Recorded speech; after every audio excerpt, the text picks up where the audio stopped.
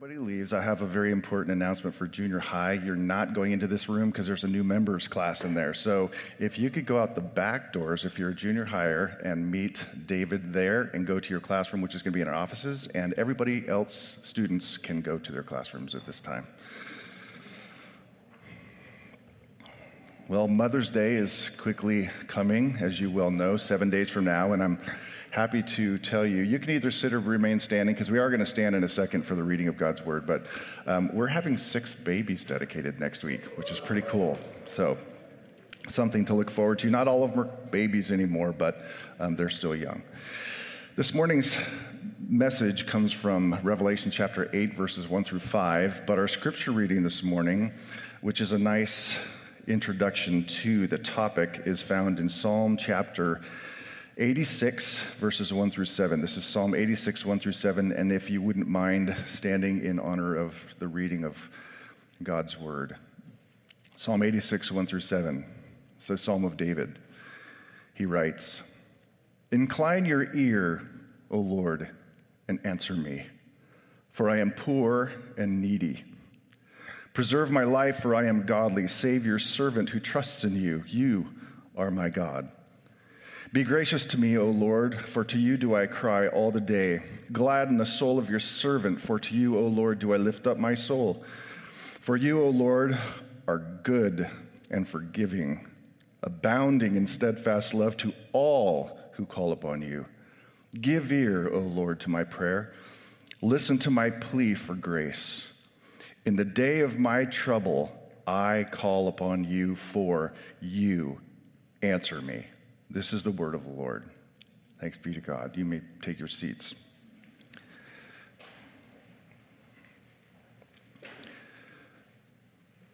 Let's pray.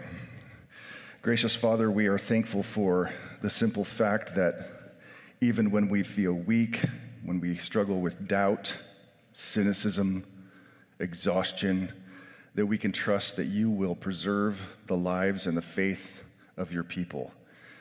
That you have held us in your hand and you've told us that no one can pluck us out of it.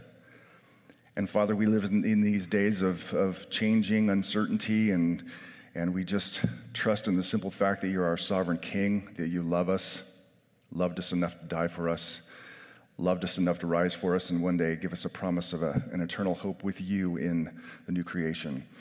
I pray, Lord, that you'd speak to us, your people, that you would revive hearts that have grown cold, that you would increase our sense of passion and hope for Jesus, his gospel, and the glorious future, that we would rest confidently in the truth that you are the beginning and the end, the Alpha and the Omega, and that you will bring all things to an appointed and wonderful end for your people.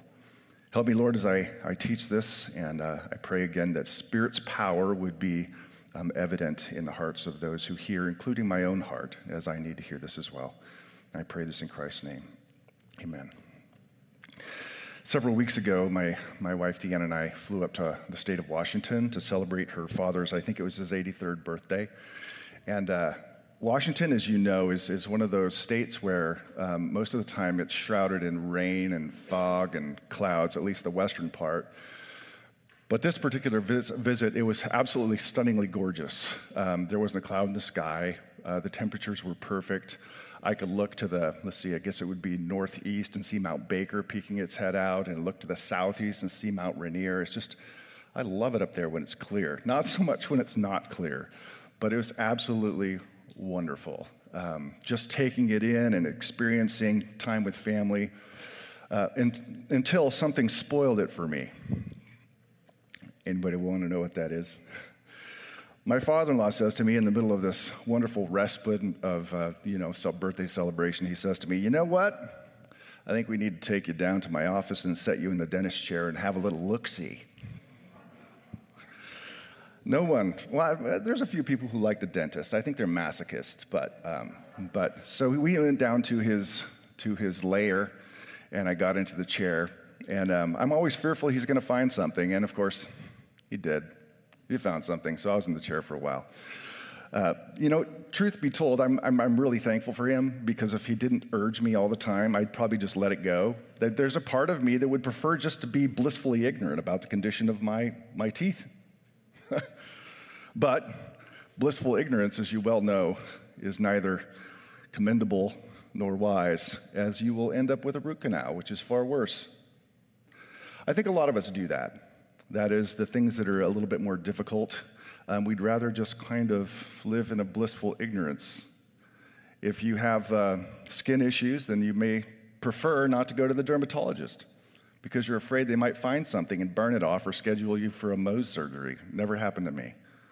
Or if you're driving an older vehicle, a vintage vehicle, you might prefer to not take it to the mechanic to have a checkup done under the hood for fear that he might say, well, you have a bad radiator or you have a hole in your head gasket. Sometimes it's just easier to live in and with a sense of blissful ignorance. But that is, while preferable, certainly not commendable or wise, as it might leave you with a deadly melanoma or stranded on the highway. This morning, I want to do a hood pop of your life. I don't think we're supposed to do this every second of every day, but there's times in which we are supposed to pop the hood on our spiritual life and go, how am I really doing with the Lord? It's easy for us to just assume that everything's good and kind of drift down the river of an enculturated church life, adapting ourselves to the values of our society or those that believe around us. But there's an important place for stopping and going, wait, how am I really doing with the Lord? How am I doing with the Lord? And I want you to do that this morning. For some reason, by the way, I am not able to control my slides, so I might have to just have Jackie advance them. Revelation chapter 2 and 3. Jesus popped the hood on his churches, and there were some that had some problems that needed to be changed and addressed. No doubt that would have been a difficult, painful thing to actually have a critical, loving Lord say, this is wrong, and it needs to be changed. A lot of negative. But in the introspection and in the contemplation of your own heart and your own life before the Lord, or a church's life before the Lord, it's not just the absence of the negative that matters, it's also the presence of the positive. If I was to pop the hood, or you were to pop the hood on the trunk of your marriage, it's not just the absence of the negative, like, well, I don't cuss at my wife, I don't gossip about my wife, I don't abuse my wife. It's not just the negative, right? It's also the presence of the positive. But do you listen to her? Do you serve her? Do you spend time with her? Chapters 2 through 3 largely address the negatives of the church, but in chapter 8, verses 1 through 5, there is the presence of something that is one of the chief marks of health of a Christian life, individually or collectively. The presence of something healthy. And it comes kind of into clear view in these 5 verses. And I have found these very interesting and compelling. Last week we were in chapter 7. We have now looked at 6 seals being opened by Jesus, the lamb that was slain, chapter 6.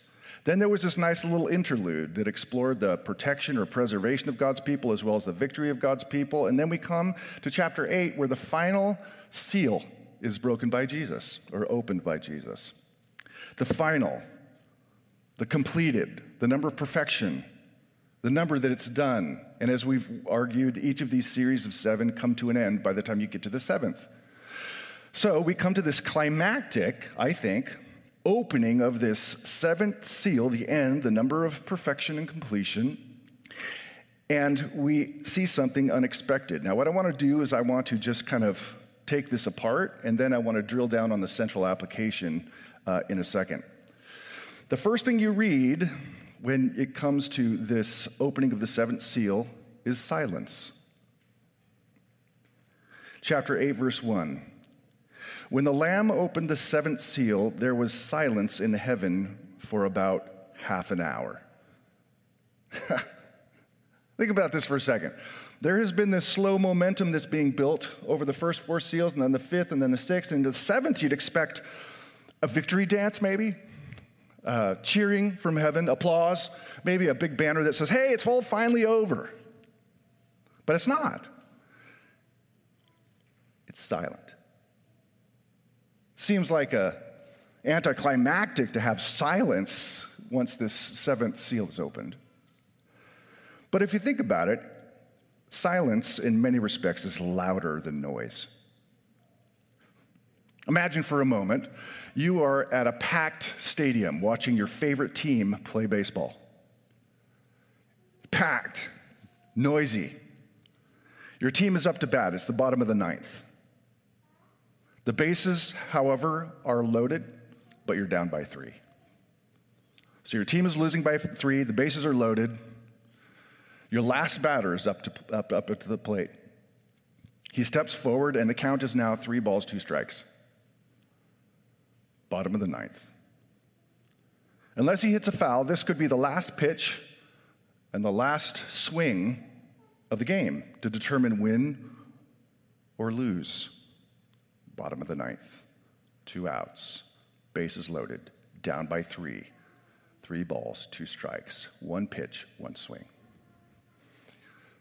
Those are moments when the stadium is completely upside down in terms of noise. Everybody's screaming on their feet. Some people are banging on the chairs. It's just this massive roar as they await the windup. The pitcher winds up, and now everything goes into slow motion. He lets go of this ball, and the entire stadium is transfixed on a little 3-inch white ball, watching it go from his hand across the plate. In a split second of it leaving his hand and it passing by the plate, silence. Everything goes dead for a split second. The anticipation is so intense that nobody speaks. You can hear a pin drop as the ball hurls towards home plate. And after that brief silence, crack, deep into left field and over the wall, grand slam, and you jump to your feet. You're like, yes! Silence is loud, especially when it's right before the end of the game. We had a verdict that was read in a very important, well-known court case a couple weeks ago. Some of you were watching it real time. I watched it after the fact.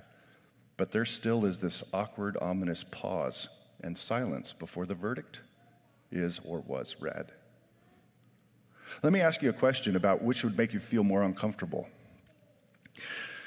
A crowded room. You walk into it, and unexpectedly, everybody says, surprise! It's your birthday.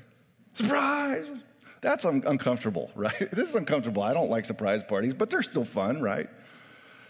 Imagine if you walked into that same room and all of a sudden, all the noise went dead, and everybody looked at you. Which would you prefer, the surprise or the awkward silence? Give me surprise any day. If a room goes hushed, that's not a good sign. It's very ominous. So here you have, in the opening of the 7th seal, silence. Silence is loud. In the Old Testament, silence is often a precursor to the very end, to the end of a scene or the end of salvation, judgment, deliverance events. One particular example is Moses is leading his people, Israel, to the promised land, and they end up at the edge of the Red Sea. And you probably know the story. They're in a cul-de-sac, a catch-22. Pharaoh's armies are bearing down upon them. They're about to lose everything. It's the bottom of the 9th, and they're about to lose. And Moses looks at the people, and he says this. He says, the Egyptians who you see today, you shall never see again. In other words, the game's about to be over. The Lord will fight for you, and you have only to be what? Silent. Silence. Moses takes his staff, his bat, so to speak, and he strikes the sea, and it splits in two. and God's people are delivered, and Pharaoh's armies are swallowed up. End of game. Zephaniah chapter 1, verse 7 says this, before the day of the Lord, it says, "Be silent before the Lord God, for the day of the Lord is near. The Lord has prepared a sacrifice and consecrated his guests." It's perfectly fitting. It's a fitting climactic moment of now the end has come, and guess what? Silence. Ominous silence. The end has come. Not only is this silence appropriate for the fact that the end has come, bottom of the ninth, and God is about to win the game, and he's going to put evil down, and then he's going to vindicate his people with resurrection life. But it's also a perfect context for the central action of what takes place during this 7-seal opening. That is prayer. Also unexpected. If you continue on after this silence, which again is loud, John sees 7 angels who stand before God, and 7 trumpets were given to them. This is the next series of 7 that are now introduced. And I think this verse 2, is kind of parenthetical. It's like an interruption in the normal story. It's like, then there was silence. And oh, by the way, I also saw 7 angels with 7 trumpets. Now, back to my story. And the reason for that, for those who care, is this kind of a literary link of a chain. It couples together the 7 seals and also the 7 trumpets, which are the next series of judgments where things will get darker. So it's parenthetical, verse 2. For some reason, my slides are demonic today. Verse 3, going back to what happens with the opening of the 7th seal. It says, "And another angel came and stood at the altar with a golden censer, and he was given much incense to offer with the prayers of all the saints on the golden altar before the throne. And the smoke of the incense with the prayers of the saints rose before God from the hand of the angel. Then the angel took the censer and filled it with fire, and from the altar and threw it on the earth, and there were peals of thunder, rumblings, flashings, lightning, and an earthquake." So after this little parenthesis of, by the way, here's 7 angels, 7 trumpets, which I'll come back to, he comes back to the story. What does he see? He sees something that you would see in the first century temple of Israel, but from a human priest.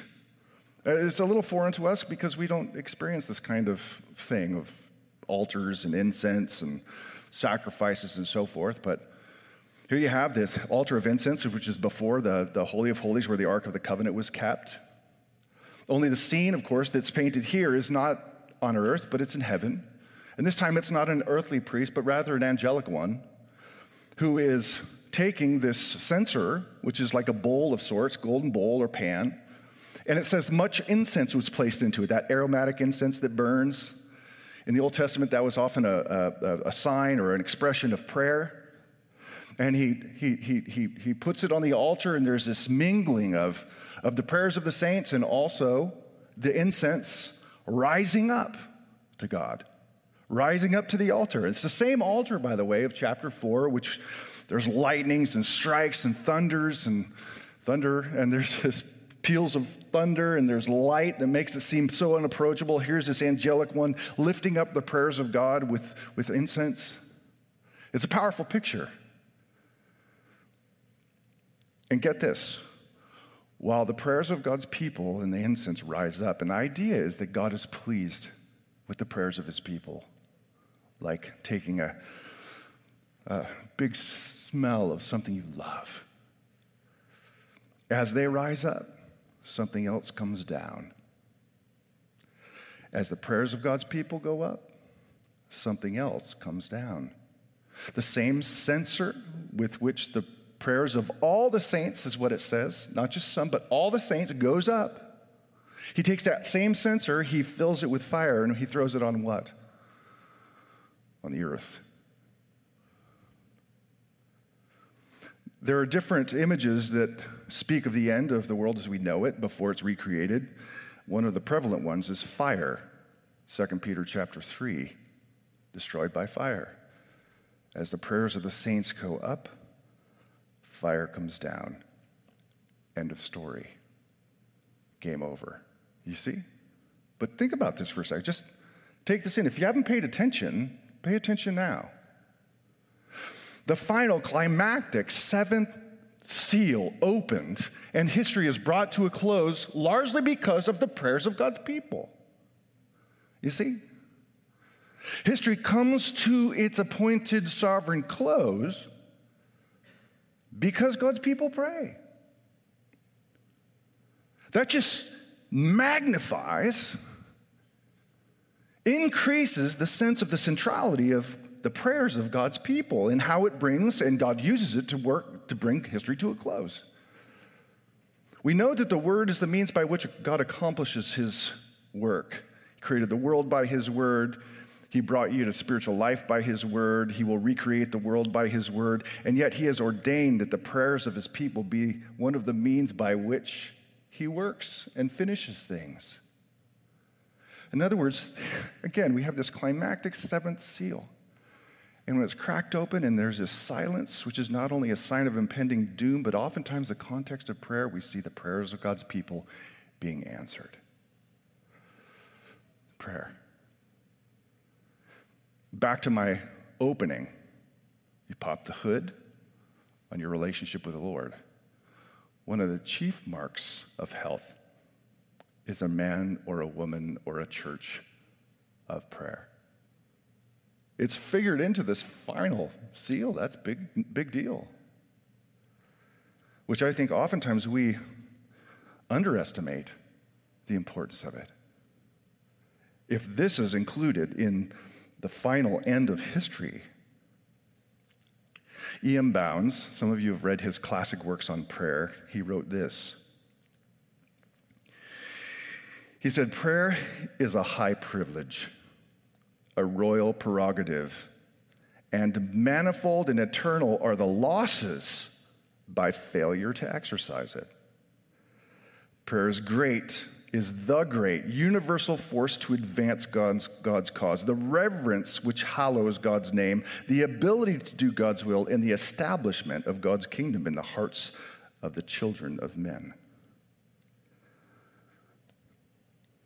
It's pretty interesting to think that your prayers and my prayers, again, as all the saints, influence world history.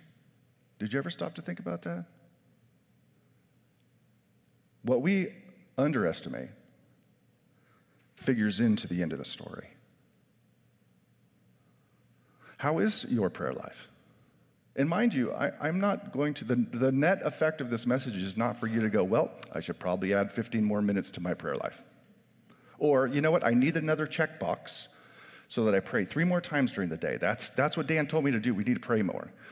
Well, we probably do, and you probably do need to perhaps modify your life so that there are more strategic, consistent times of prayer. I'm more interested in the heart behind prayer. What motivates people to pray? Or, conversely, would demotivate people not to pray? That was a double negative, sorry about that. Demotivate people to pray. So with the remaining time, let me just offer 3 lessons on prayer from this passage. We've seen that it's important. God brings history to a close in large measure because the prayers of the saints have come up before him. What motivates prayer? What's the heart behind it? Let me offer 3. And I hope as we go through this, I want you to be thinking internally. Have the courage to face yourself and go, yeah, I'm not doing so well.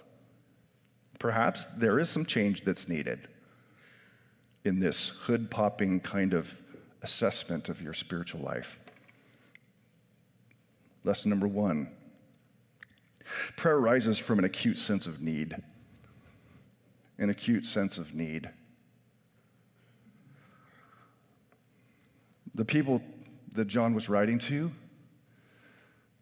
with the possible exception of the Laodicean Christians, were poor. They had no political power. They didn't even have the right to vote. Many of them were financially insignificant, nothing to offer. They lived in a pagan culture that was hostile to their faith. Everywhere they turned, it was difficult. Everything felt against them. The adversity was thick. And some of them paid for it with their own lives and constantly felt attacked. They were in need, and they knew it. They would hear this and go, yes, we need to pray. We need to recognize that when we get on our knees and we pray to the God who is on the throne, that he hears us. And he's more powerful than the politics of our time or the Caesar of our time or the pagan enemies of our time. We pray. I think that's how they would have heard it. I think that's the net effect of this is like, we know who hears us.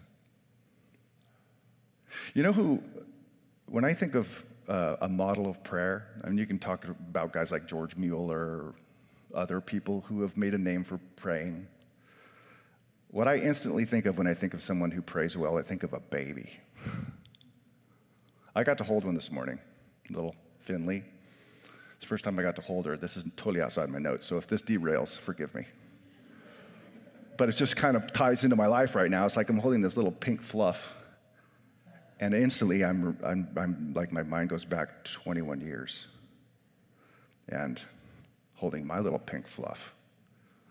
You know, now she's graduating this Friday, so I'm feeling really old. But you know what babies do? Babies cry.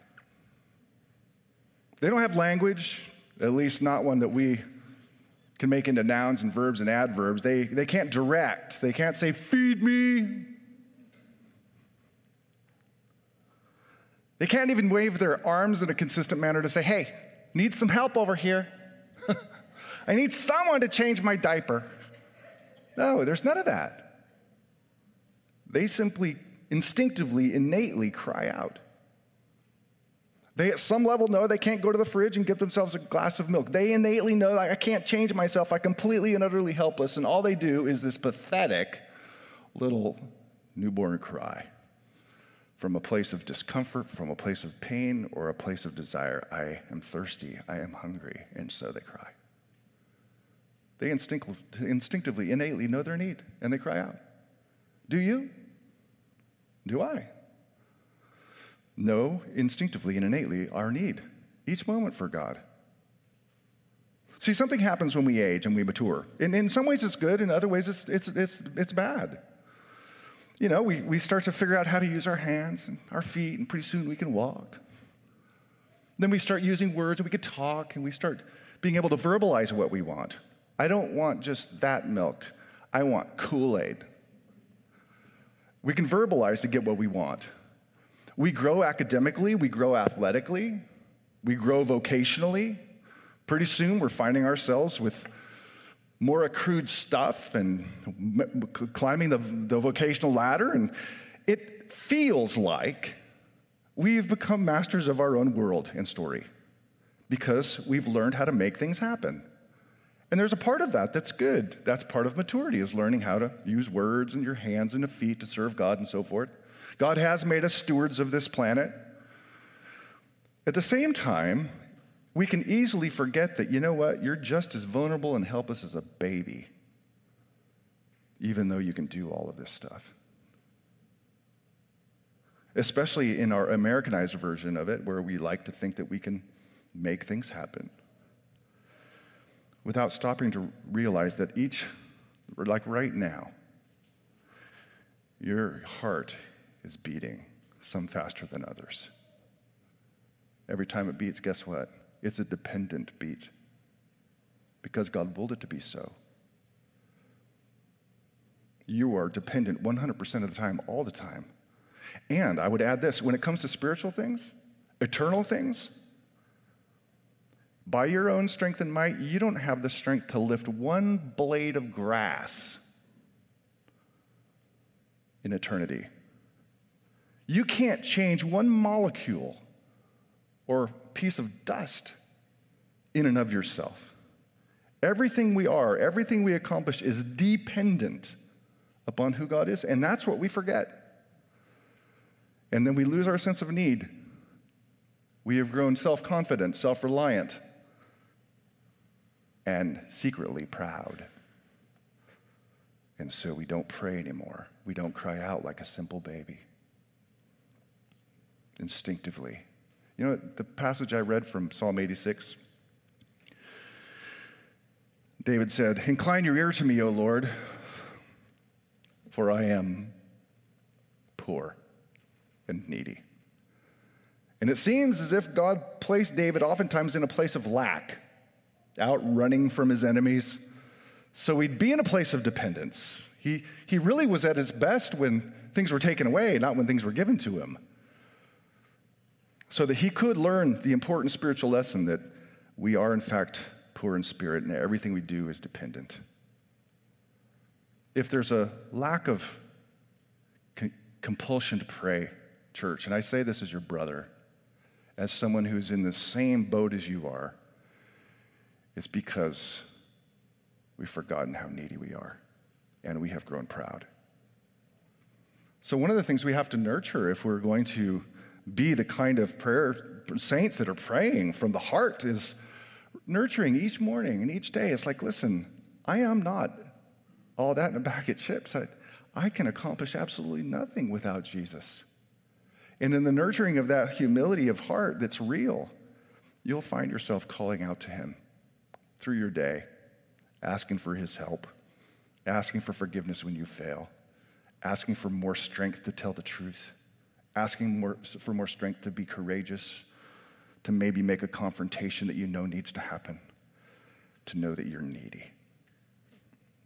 First spiritual lesson, correct? First words out of Jesus' mouth in terms of a sermon in Gospel of Matthew, "Blessed are the poor in spirit." Why? Because they pray. Second, and it's connected to it, we have to realize our sense of need, but also we have to recognize now who we are in Christ, a special place. Prayer arises from who we are as now. Those who have come to faith in Jesus have been washed by the blood of Jesus, who we are.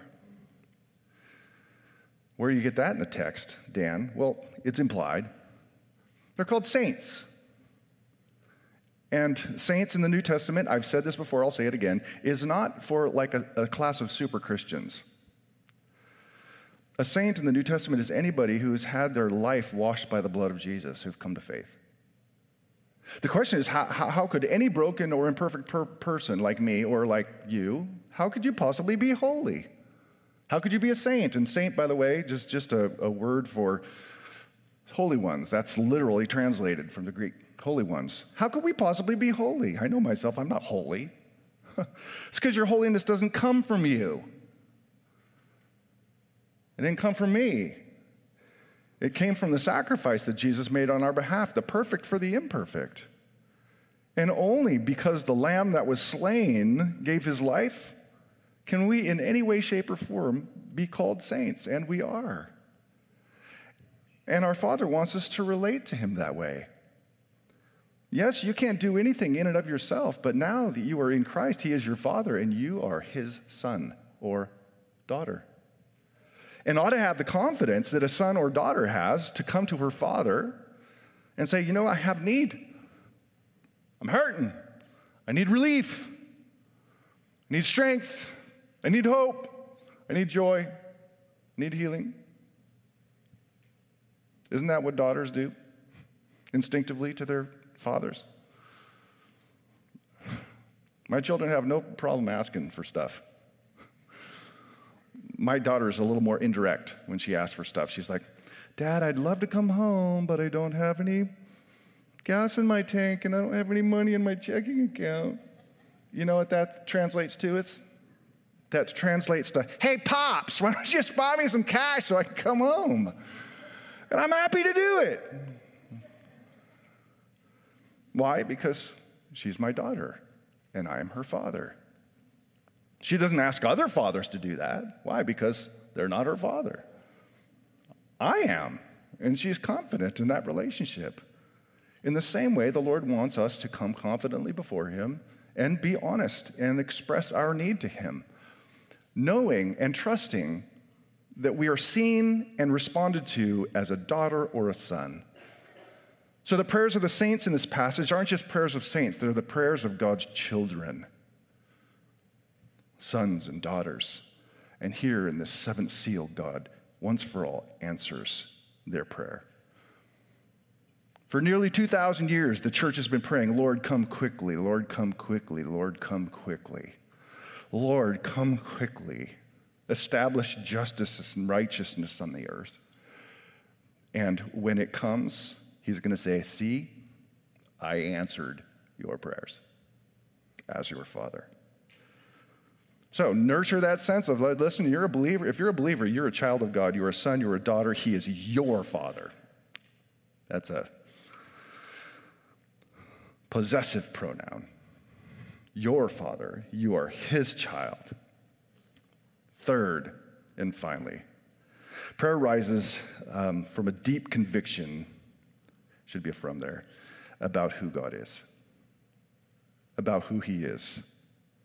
We have already been introduced in the first 7 chapters of Revelation of who our God is, the Pantocrator, the Almighty, the one who sends the lamb that's slain to purchase people from every tribe, tongue, and nation. We know that he is a God of steadfast love, and in this passage, he is responsive. We believe, because it teaches it in the Bible, that God is entirely sovereign. Everything that happens on planet Earth, including the dropping of a sparrow, takes place by his will. So he has ordained all things. At the same time, if we allow that to undermine our belief that God responds, then we have wrecked the tension in the Bible, and we will go through the motion of prayer, not real prayer. What is that famous Awana verse that we memorized as kids? The prayers of a righteous man availeth much. It accomplishes. You believe that? It does. Not always in your own time, but it does. And to believe he hears you. And to be willing to wait for it and continue to pray for it. If one of my children at the age of 5 said to me, Dad, can I drive the car? 5, drive the car. You might be tempted to go, no.